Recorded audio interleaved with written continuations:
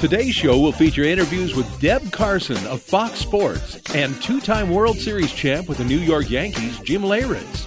Visit FSPN.net for all things faith, family, and sports 365 days a year. And follow Roman on Facebook at the Roman Gabriel III fan page.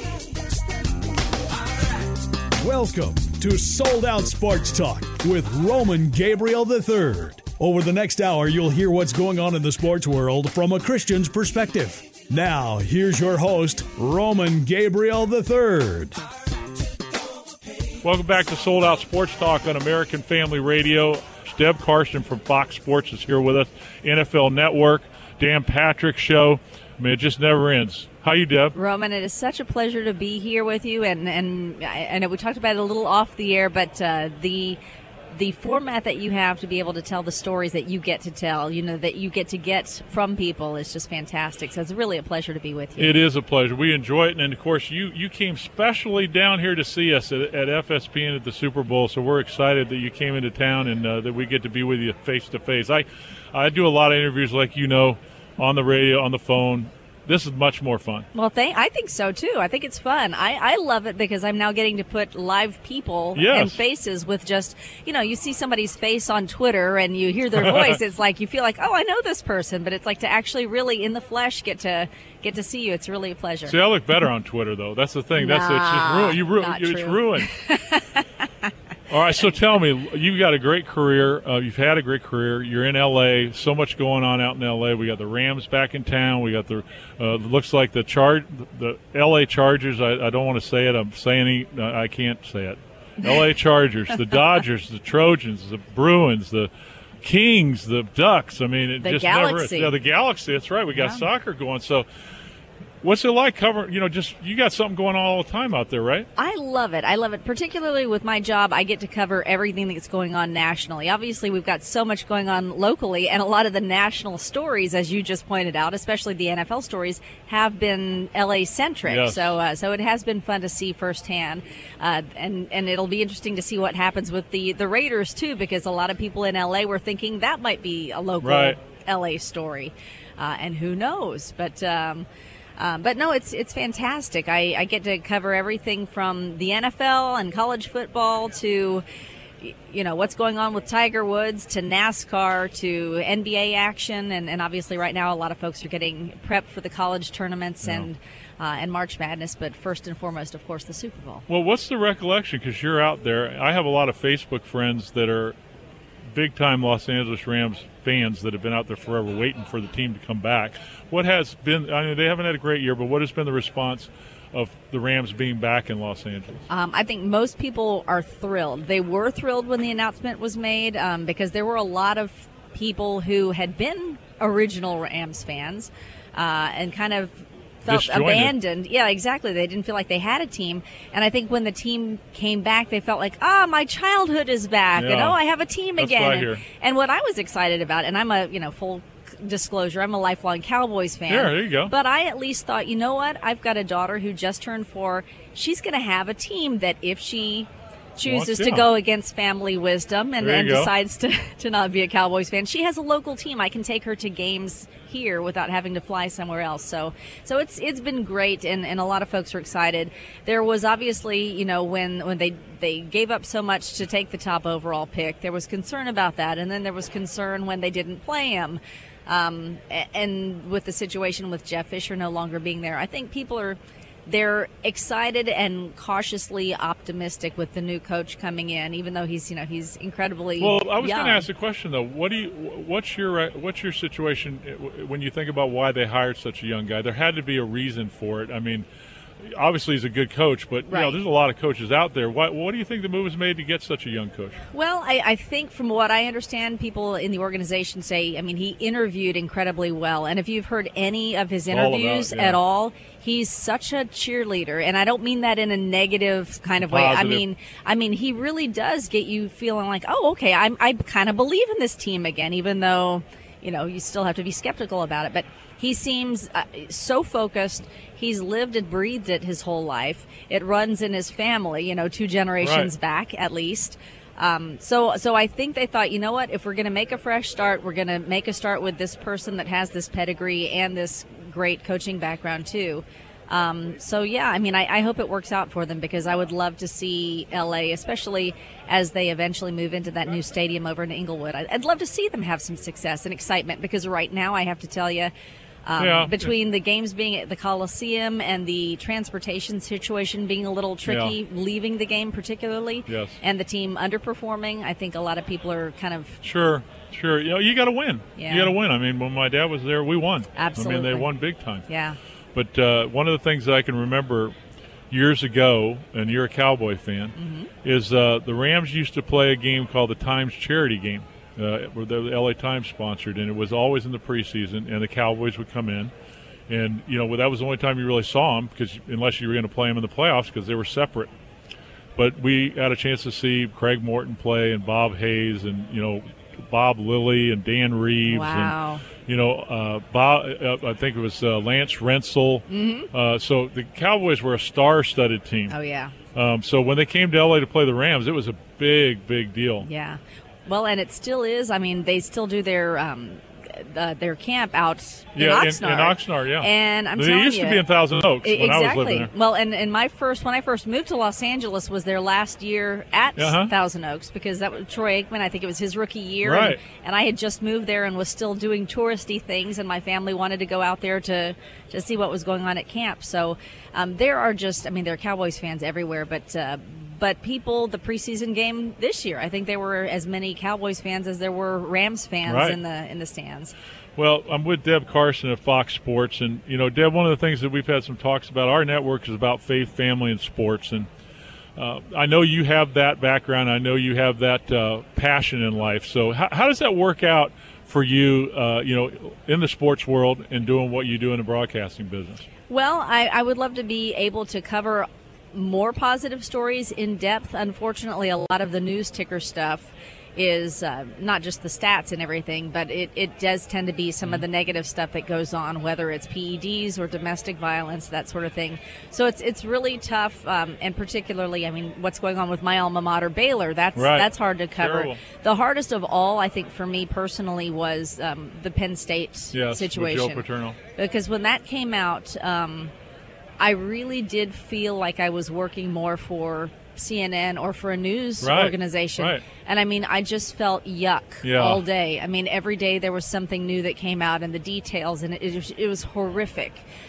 Those are the days that I think, what am I doing? Yeah. I want to know what's going on in the world, but what can I do to change things? So how do you, in your life, when you step away, what are some of the passions, some of the things that you do to get that back, and to feel better about things? Well, I would say up until about a year and a half ago, my main passion was doing things involving the youth. Like, I've always been a big advocate for the Boys and Girls Clubs. The Boys and Girls Club of Santa Monica. I've emceed and fundraised for various events. Also, there's a Boys and Girls Club in Burbank and Greater East Valley. Unfortunately, there's become a new passion in my life, and that's as a result of, my father, out of the blue, 3 days after getting a great checkup, clean bill of health, great blood work, just his annual exam, 3 days later, he started having discomfort in his midsection. The next day, he woke up still having those symptoms, and my mom said, you look a little yellow, you look a little jaundiced. And then finally the next day they went to the ER because he just was in discomfort. They presumed it was going to be a gallbladder situation because in the South a lot of gallbladder issues come up. That came up clean. Unfortunately, they found a mass on his pancreas, and it turned out to be pancreatic cancer. And unfortunately, nobody knows about pancreatic cancer, or a lot of people don't unless they've been affected by it. Because, you hear it in passing, but unfortunately there's a single-digit 5-year survival rate, meaning there's a 7% chance if you're diagnosed with pancreatic cancer, you're going to be around in 5 years. Unfortunately, also, what's complicating is there's not an early detection method. So by the time you have symptoms, you're almost always stage 3, and unfortunately in my dad's case, because it had already metastasized to the point of having a little spot on his liver, he was diagnosed stage 4, and we lost him 5 months later. Sorry so going like completely healthy, walking 6 to 8 miles a day, to gone in 5 months basically. Wow. So I've been very, very actively involved in just trying to raise awareness. Trying to raise funds when I can, and doing everything from the LA Cancer Challenge to there's an event coming up that I haven't signed up for yet, but I'm going to be involved in, called the Tour de Pier, where they've just got hundreds of spin cycles there on the Pacific Ocean, basically. Yeah. And it's like a 5-hour. You take shifts and they raise money, but it's through the Hirschberg Foundation for Pancreatic Cancer Awareness, but it's basically pancreatic.org. And so they're going to have to come up with something to diagnose this. Are they working on that at an earlier stage to be able to get the rate of living up percentage-wise? Right? In fact, that's why I've become involved with Hirschberg, because their primary function is we must find a cure. All the like 87% of the money raised goes directly to research grants. There are a couple of things in clinical trials right now. So, yes, that's the main thing, is just give people a fighting chance. Give them an opportunity to be diagnosed early. And believe it or not, one of the tests that's being run is basically a saliva test. Yes. It's basically like a swab inside your mouth. No that's invasive anything, no blood. Exactly. So, got to find a cure. But also just raising awareness, because it unfortunately is going to strike a lot of people out of the blue like it did our family. Deb Carson's with us at Fox Sports, and I would imagine a situation like that, you got to draw upon God. Absolutely. And my father was, he was the rock. I mean, my mom is amazing, but he was always the one who, whenever we moved around, he was Department of Defense, so we moved a lot as a kid. So he was the one who, with my mom, they would find, first thing they would look for is, okay, what church has the strongest youth group? Because they wanted my brother and I to have a built-in set of friends. And then, of course, they would look for, okay, where's the best school district, and can we afford anything there at all? Or so that was, but Dad not only was my spiritual influence, went from country poor to getting his master's, very self-made, and obviously my love of sports comes directly from him. I mean, some of my earliest memories are after church. Mom would have something in the crock pot, pull it out, we'd eat something quickly, and then I'd sit with Dad and watch the Cowboys. Exactly. There you go. Yeah. Well, Deb, we're certainly going to be praying for your family. I know my wife lost her father and mother very close together, which was, I don't know if you ever get over those kind of things. I mean, but God can help you through them, and I know that you're doing some wonderful things through this and helping other people to be aware and helping other people to be okay, so we appreciate that. It's been such a pleasure to finally get to know you, get to have you on our show. We appreciate you being on Sold Out Sports Talk. Thank you so much, Roman. It's been a great honor to be here. Deb Carson with us from Fox Sports. And, Deb, how do they get hold of you real quick on Twitter? Deb Carson. Twitter.com/Deb Carson. There you go. Check her out. Always something going on in L.A. When we come back, more on Sold Out. You're listening to Sold Out Sports Talk with Roman Gabriel III. In this segment, Roman talks with Jim Leyritz, a former catcher and two-time World Series champ with the New York Yankees. Visit FSPN.net for all things faith, family, and sports. And follow Roman on Facebook at the Roman Gabriel III fan page.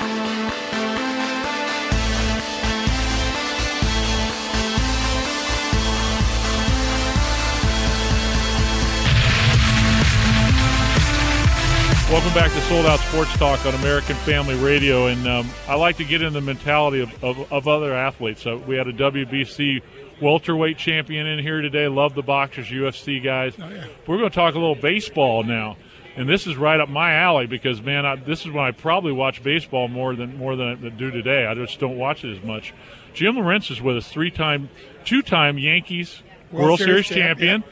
And if you remember, if you're an Atlanta Braves fan, because we got several stations in the Atlanta area, in Georgia, he was the one who put the knife in the Braves in '96 with a big-time home run in the playoff series to get them to the World Series. And you were also on a Padres team that lost to the Yankees, so you're 2-1 in the World Series. So that's cool. Oh, yeah. So tell me about why you're here at Super Bowl. Well, I work for a company called Sports One Marketing, which is Warren Moon's company. And Warren obviously is being honored as the Houston Oilers this year for the Super Bowl. And His partner in his business is a guy named David Meltzer, used to be the CEO for Lee Steinberg's. Yeah. And now him and Warren have started this company, Sports One Marketing, with a philanthropic tie to give back. Our motto is make a lot of money, help a lot of people, have a lot of fun. And basically everything we do, like I said, has a philanthropic side.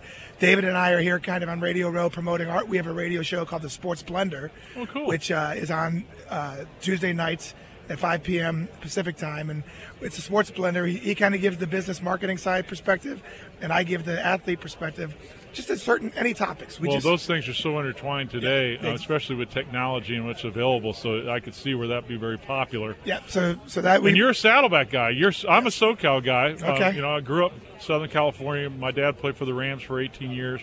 Went to Agora Hills High School out there, went to junior college before I played football, so I love Southern California. So Saddleback obviously has a great reputation.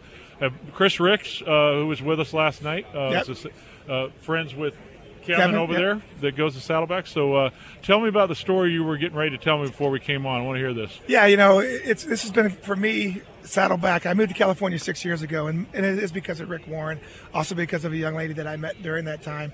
It was opening day 2009, Yankee Stadium. I was up there to watch the new stadium open up. She was there on some business in New York from California. We met at this restaurant called Elaine's, which was a pretty famous restaurant in New York.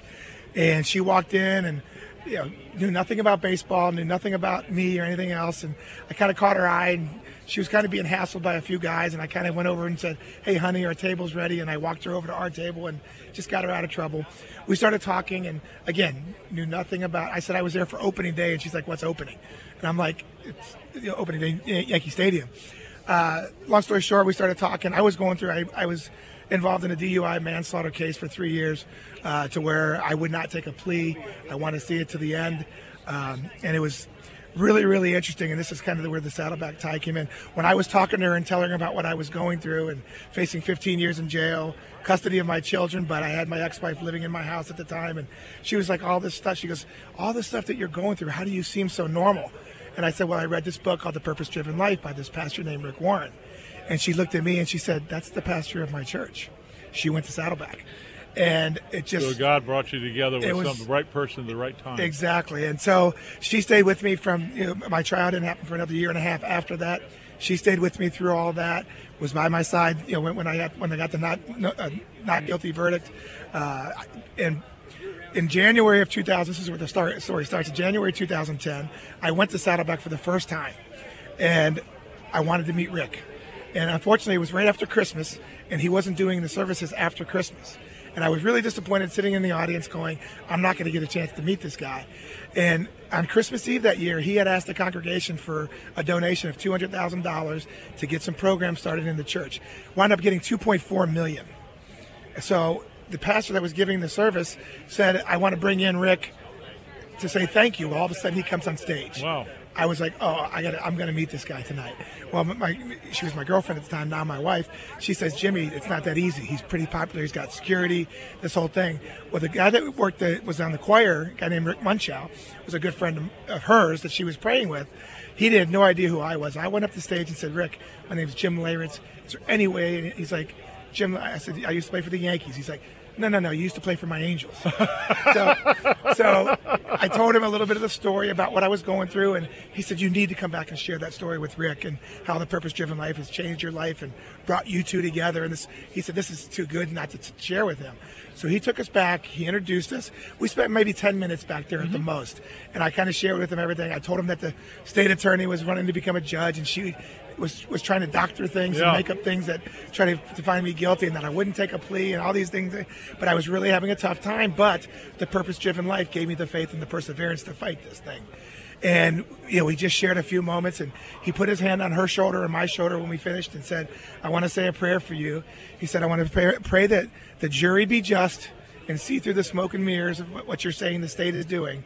And that most of all, that God gives you the strength, Jimmy, to get through and see this to the very end." Now that was, at the time, wow, it was profound. And I felt a whole warmth come over me and say, okay, he's touched me. He's given me this prayer. But I really didn't know what it meant until about 2 months. I went to trial in November of 2010.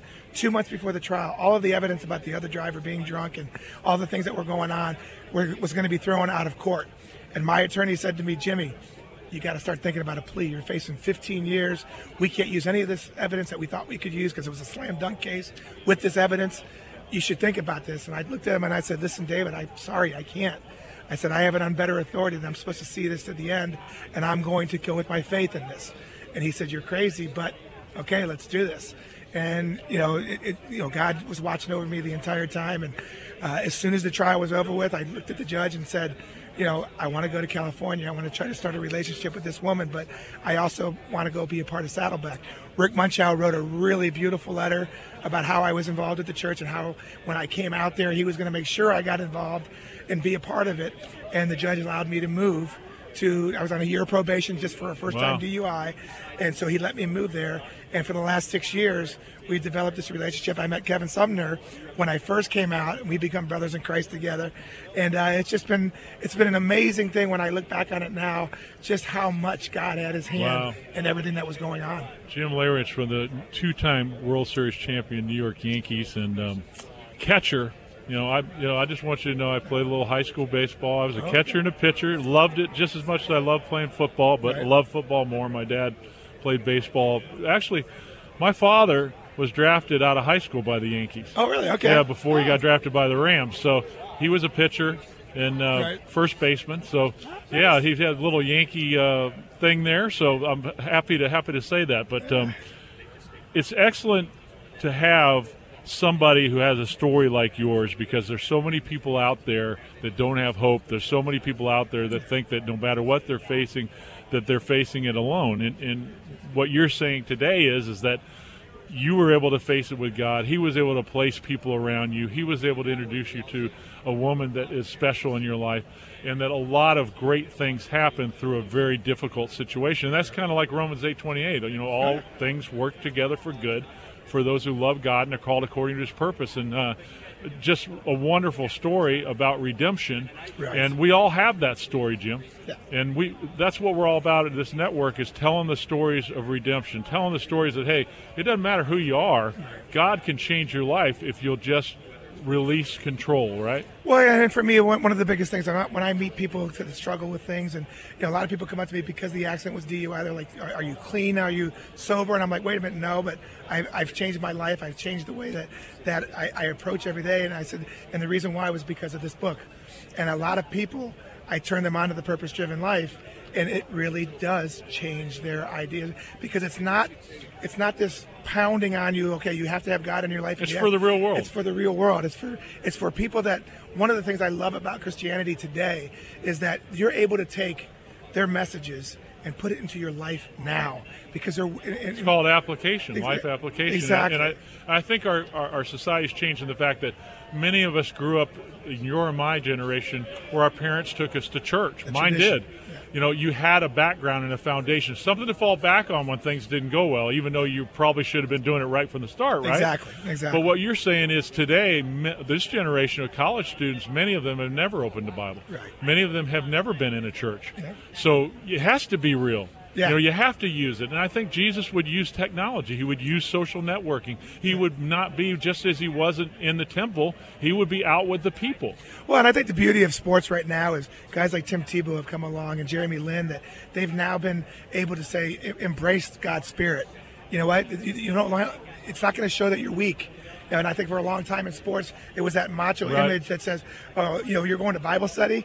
Really? They're on a Sunday. Well, how about today? I mean, I had linebacker for the Pittsburgh Steelers, Steven Johnson. He'll knock your head off, but he's just the sweetest guy in the world. I had, Mikey Garcia, the middleweight world champion, undefeated 36-0 with 33 knockouts. He's loving Jesus, but he's going to love Jesus with a fist through somebody's face when they get in the ring. Yeah. What people don't understand is there's a mentality when you get inside the diamond, inside the gridiron, inside on a basketball court. Yeah. Just like everybody else has a job. When you're a surgeon, you get in front of the guy who needs a heart deal, you're going to be pretty intense. Yes. But when you walk out of there, you're going to be the person that you are. And I think what's great about being Christians is that we can be the best we can be, but the difference is we're doing it for the Lord. Yes. And He allows us to do it. Exactly. And I think the athletes, like I said, that now are able to embrace Christian, their Christian backgrounds and their religions, is that it just makes it so much easier for them to say, yeah, there is a separation. There is a separation from what I do for a living and to how I live my life. And they can be different. It can be a brutal sport. It can be, like you said, UFC. It could be something like that. Right. But yet, when that bell is over, he turns his life over to God and says, okay, this is what it's all about. And to live that life daily is the most important thing. Jim Leyritz, I tell you what, 2-time world champion with the New York Yankees. You never know who you're going to run into, right? And give them the website for your company. Yeah, the website for the company is sportsonemarketing.com. And my Twitter handle is @TheRealJLeyritz, and you can always reach out to me on that. And I love to share the story. Like I said, God has been so important in my life, and what He continues to do on an everyday basis. I've been very blessed. Jim, appreciate you coming on Sold Out Sports Talk, and we'll be keeping abreast of your story. What's the name of the book, real quick? The name of the book is called Catching Heat, which is appropriately titled. Perfect for a catcher, right? Yes. All right. Well, listen, be blessed, and thanks for coming on Sold Out. No, thank you for having me. You've been listening to Sold Out Sports Talk with Roman Gabriel III on AFR Talk. Podcasts of this program are available at afr.net. Thanks for listening, and join us again next week for Sold Out Sports Talk. Now I'm a sold out believer.